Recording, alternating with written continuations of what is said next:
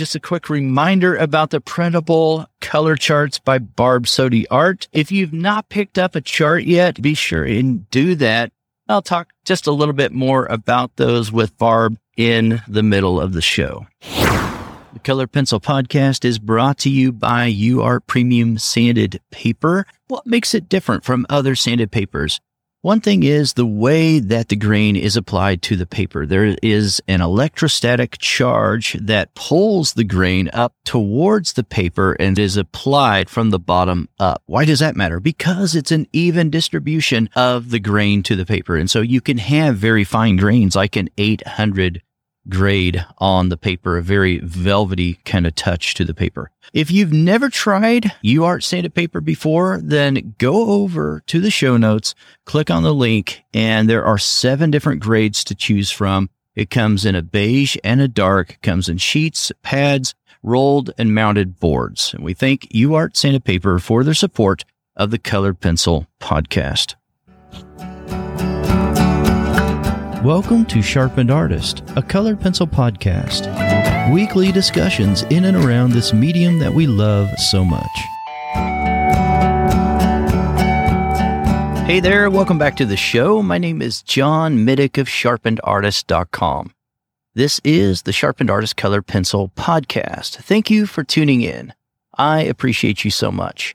And there's a new standard, I guess, for podcasting, which is following podcast. So kind of a standard that Apple Podcast has now adopted.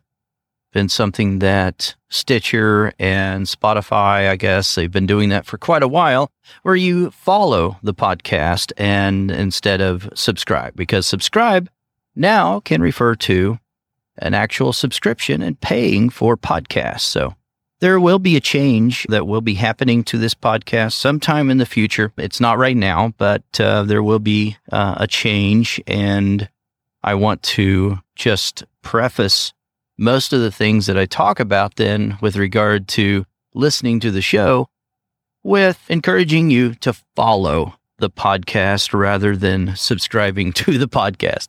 But the video podcasts that I do, most of the video interviews, probably all the video interviews that I've been doing over the past year, along with video podcasts that I do with Barb Sodi, they're all inside of Member Circle and they're over there early. So if you want to consume those early and ad-free, those are available over inside of Member Circle, part of Monthly Sharpener.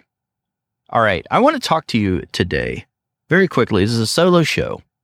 I want to talk to you about artistic limits. You have an art limit. I have an art limit. I have an artistic limit in my skill, ability, talent, whatever word you want to put in place there. The limit is between your 2 ears. The limit doesn't actually exist except for in our head. When you sit down and you start a new art piece, there's a lot of things going on in your head about your ability to execute on whatever this vision is that you have in your head when you sit down. You think about, I do this as well. I'm talking about all of us as artists. I'm thinking about the things that I've done in the past.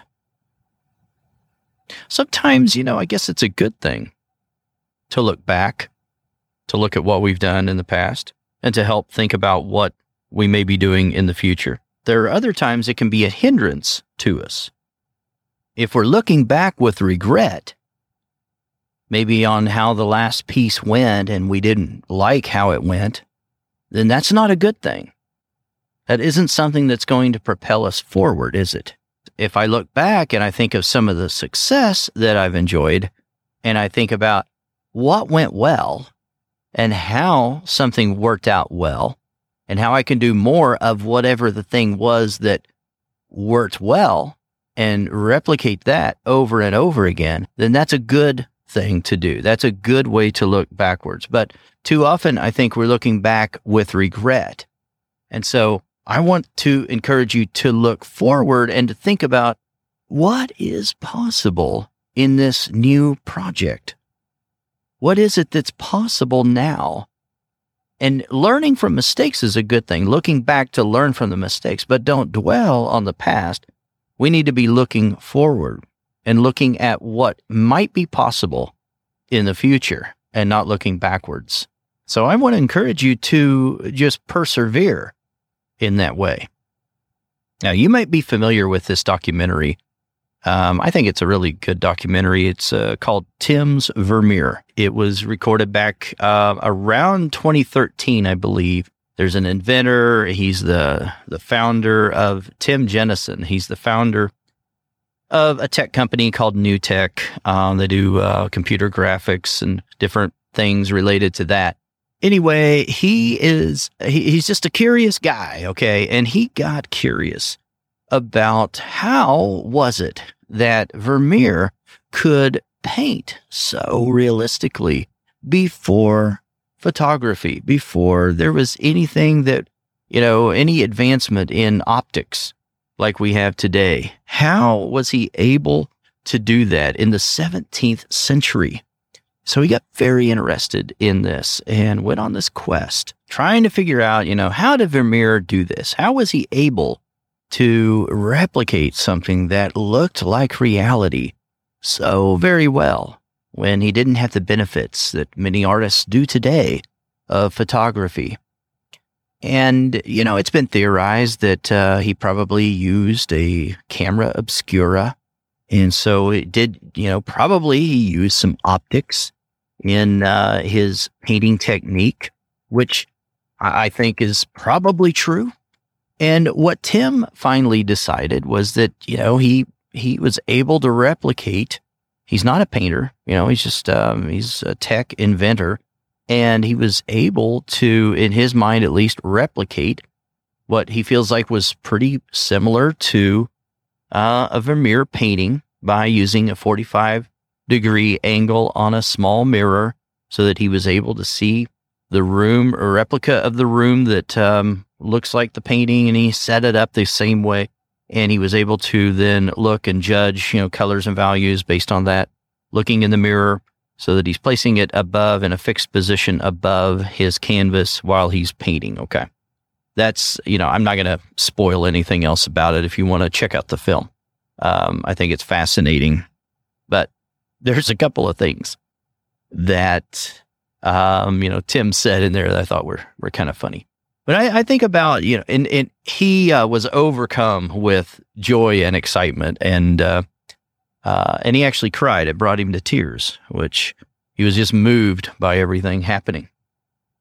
And that just, the connection with that piece of history also, I think, was a big part of it. It's been a few years, I have to admit, since I saw the film, but I did enjoy it. And if you're an artist, I think you would enjoy it. When I think about my own art limits, though, they're in my mind. It's things that go on in my head that limit me.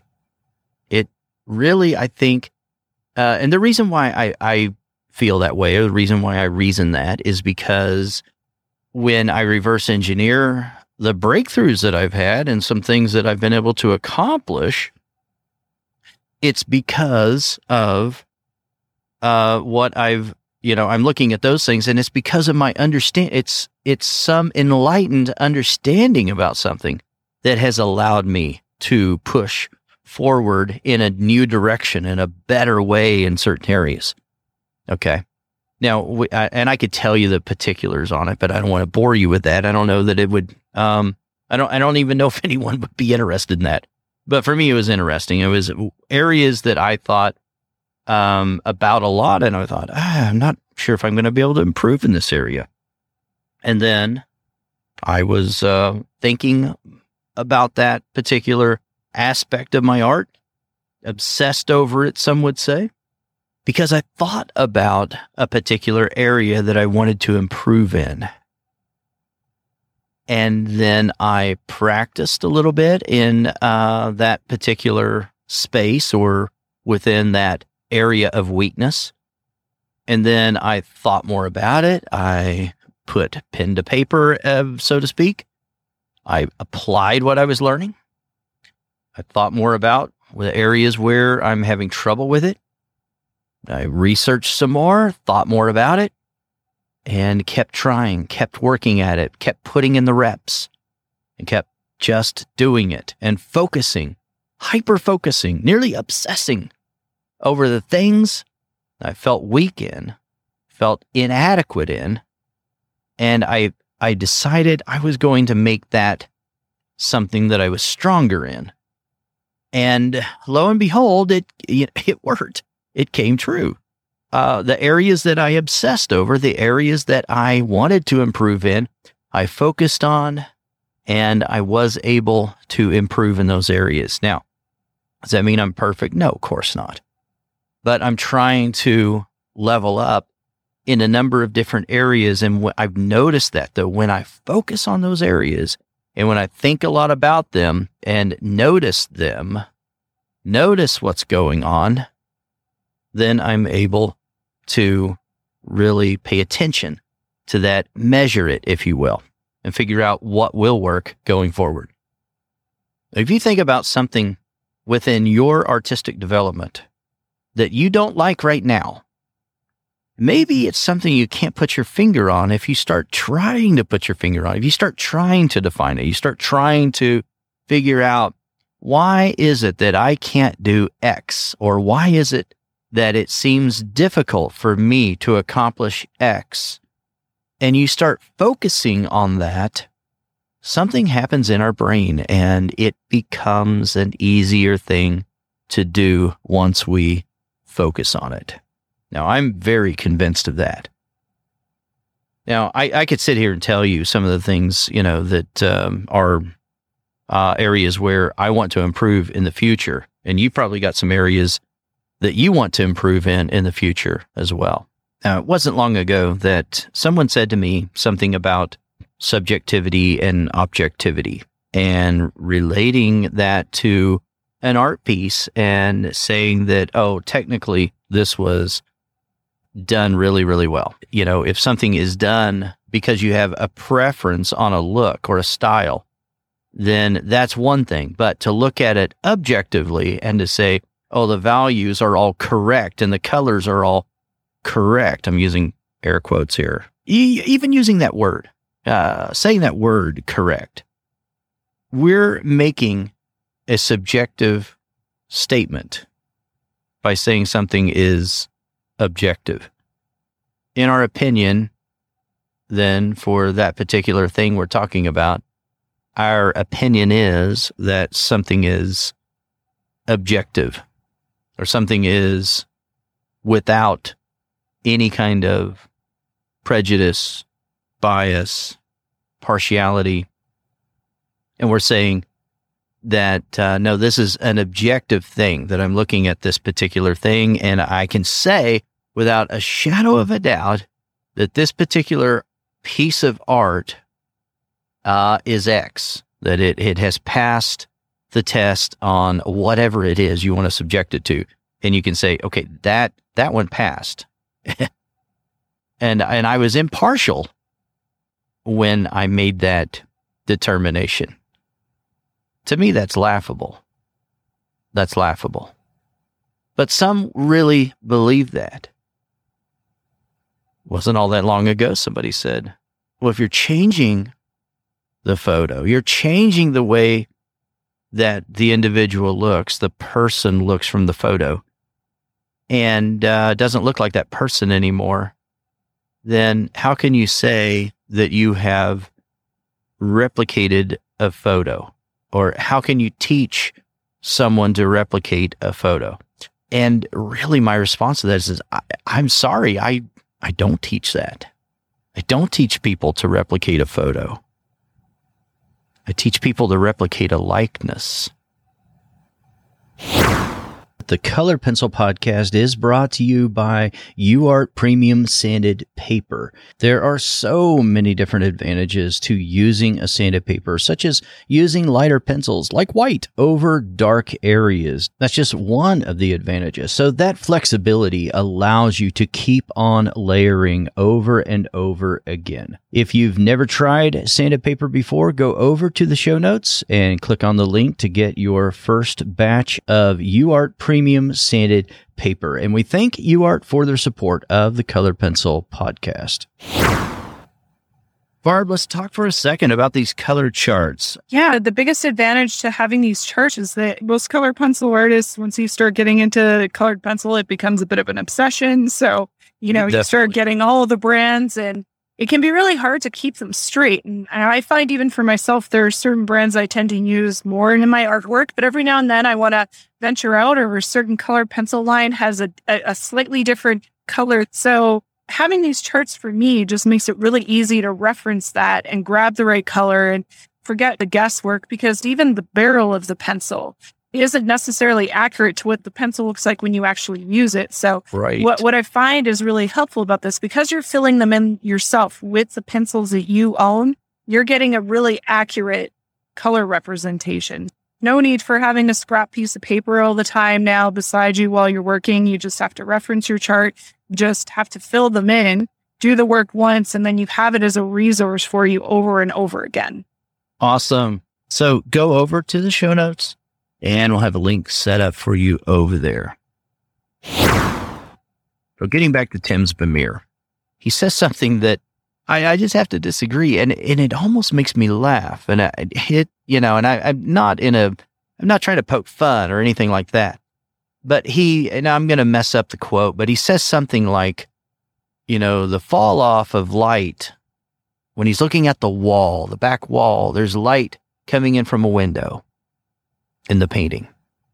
And he says the fall off of light is something that an artist really cannot see. I disagree with that entirely. Do we all see the same way? Clearly we don't. My interpretation and my way of viewing a particular subject is totally different. Maybe I could take out the word totally, right? Take out all the intensifiers, but I could also just say then that my way of looking at something is different than your way of looking at something. Okay? I hope you agree with that. There are different, there's a different filter system that you're using than what I'm using. So do we all see the same way? No, we don't. I can be looking at the same subject you're looking at. But why is it that I can have a workshop and we're all drawing the same thing, but we all come up with a different outcome? Well, someone says, well, the technical skills are different. Yes. Okay. I'll give you that. True. And we're all, people. We all make mistakes. Yes. I'll give you that. What else though? We interpret things differently. We view things differently. My interpretation of what I'm seeing and the way that I filter what I'm seeing is different than the way you're filtering what you see. And this is the reason why I have such a problem with saying, okay, yes, objectively, this is what you need to do in this area. Anytime I ever say that to a student, that yes, this is what needs to happen in this area, I'm looking at your work, I'm critiquing your work, and I'm telling you, this is what you need to do. Yes, I'm saying that. But you know what? That is a subjective statement. It's my opinion every time. Does that mean I'm right? No, but I'm right about my opinion, yes. But it doesn't mean there's a right and a wrong related to my interpretation or your interpretation of what we're both looking at. Now, that doesn't work really well, does it? When we're talking about rules on the road, they're like, oh, I interpreted the line differently than what you interpreted. I saw a solid yellow. You saw dotted, you saw spaces between that yellow. That doesn't work. But so I'm talking about minor, small, nearly imperceptible differences in the way we're looking at things. doesn't work really well when I say, I saw a red stop sign, and the other person says, no, I saw a yellow yield. We better have some agreement in those areas. But I'm not talking about that. I'm talking about something so much more subjective. I disagree with Tim Jennison saying that we can't see that like that. Artists can't see that way. Yes, I can. You can, I know. If you're listening today, I know that if you're married to a spouse that is not an artist, and you look up in the sky and you say, aha, I see pink and silver and orange and blue and purple and yellow, and the list goes on, and your spouse looks over there and say, what are you looking at? All I see is a blue sky, or all I see is white clouds. Yeah. I didn't crawl into your head. I go through that as well. Here's another thing that is said in the movie. He said something about we can't perceive light that way. He was talking about light and how the painting was done. He's saying, we just can't perceive light that way. Yeah, we can. Artists can do that, Tim. I'm sorry to disagree. And he also suggested that he says there has to be some kind of mechanical means. There had to be some mechanical means that Vermeer used to get the colors to be correct, quote unquote. I don't agree at all. Artists do see that way. We see more. We enjoy the life that we're given. We enjoy the things around us even more. We see and appreciate nature more than most, I feel like, just because of our perception and the way that we look at life around us. Now, there's some fantastic things that were accomplished by Vermeer, and he probably paved the path for so many more artists after him because of his ability to see and render things so much more realistically than what had been done prior. But that's the way it always is. Until we do something that we didn't think was possible, I'm talking about humankind, okay? Then we sort of open up the floodgate. But it also happens individually. Before it's ever done, we kind of think it's impossible. No one ever thought that it would be possible for anyone to run a 4-minute mile until Roger Bannister did it in 1954. Now, some would argue that, maybe James Parrott did it back in 1770. But the point still is, okay, even if that happened, why would it take hundreds of years for someone to run the 4-minute mile? Some would argue it took thousands of years for somebody, a human, to run a 4-minute mile. Why? Why was that? So let's theorize. Was it because it was just so difficult and we didn't know all of the things that Roger Bannister knew? And then once he found those things out, he shared it with the rest of us. And then he told other athletes, and then they're like, oh, okay, I get it now. I'll do that. Because remember, after that achievement, the next person to run the 4-minute mile did it in only 2 months. 2 months after Bannister did it, it was done again. And now, it's sort of a standard. The record for a 4-minute mile has been broken over 1,400 times as of this recording, probably more than that. Now, why? Was it because no other athletes learned that technique? It was a mystery up until that time? No, not at all. It was because there was a psychological barrier. Bannister broke down that psychological, that mental barrier that others had as well.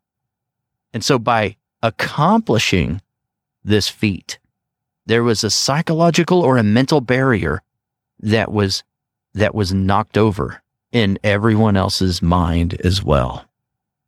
Listen to me. It's exactly what can happen with you in any art limit you have. Now, I know you may think you're not capable of creating some of the artwork that you look up to and that you drool over and you think is just the greatest thing ever. But I'm here to tell you that you can create, you can become the artist you most look up to. You can become the artist you most envy. You can become the artist that you think is possible. You can do that. Not by looking backwards, but by looking ahead. And then asking yourself, looking at your past piece for a moment, but then looking ahead quickly. But look at that past piece for a second and just ask yourself, why did I do that? Why didn't I do this instead? And then in your next piece, say, I'm not going to make that same mistake. If you call it a mistake, I'm going to pursue something better this time. I'm going to progress. I'm going to persevere. I tell you what, 99% of the time, I'll tell you what it was with me. When I started just telling myself, okay, I'm not stopping until I'm done. I'm not going to stop until I'm really done. I'm not going to stop just because I feel like I've spent too long on this piece. I'm not going to stop until it reaches that spot that I want. Now, some would call that perseverance, right? It's a marathon. It's not a sprint. Okay? Perseverance.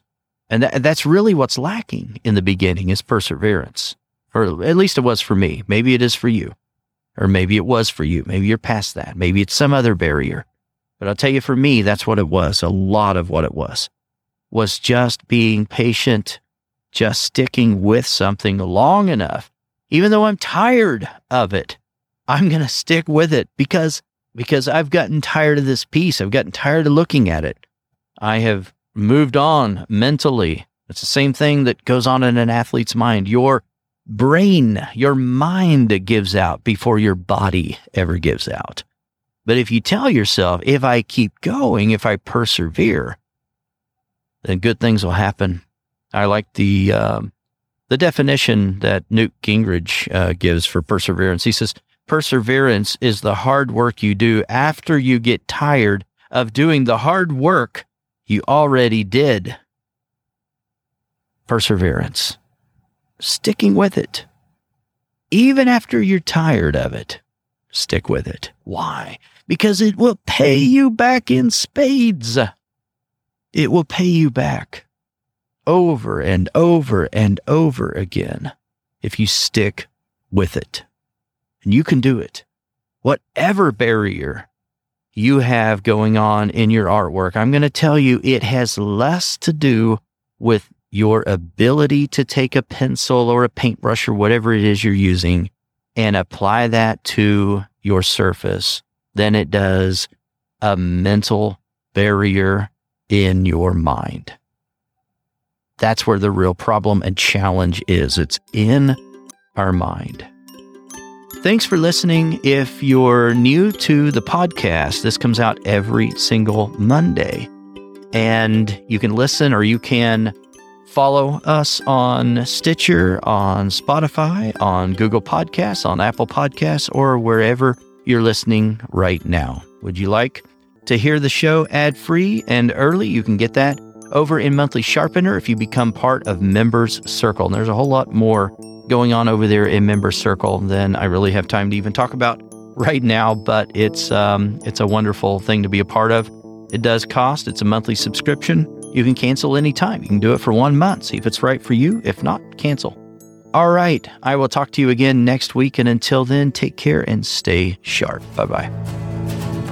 Thanks for listening to this week's episode. All the show notes can be found at www.sharpenedartist.com.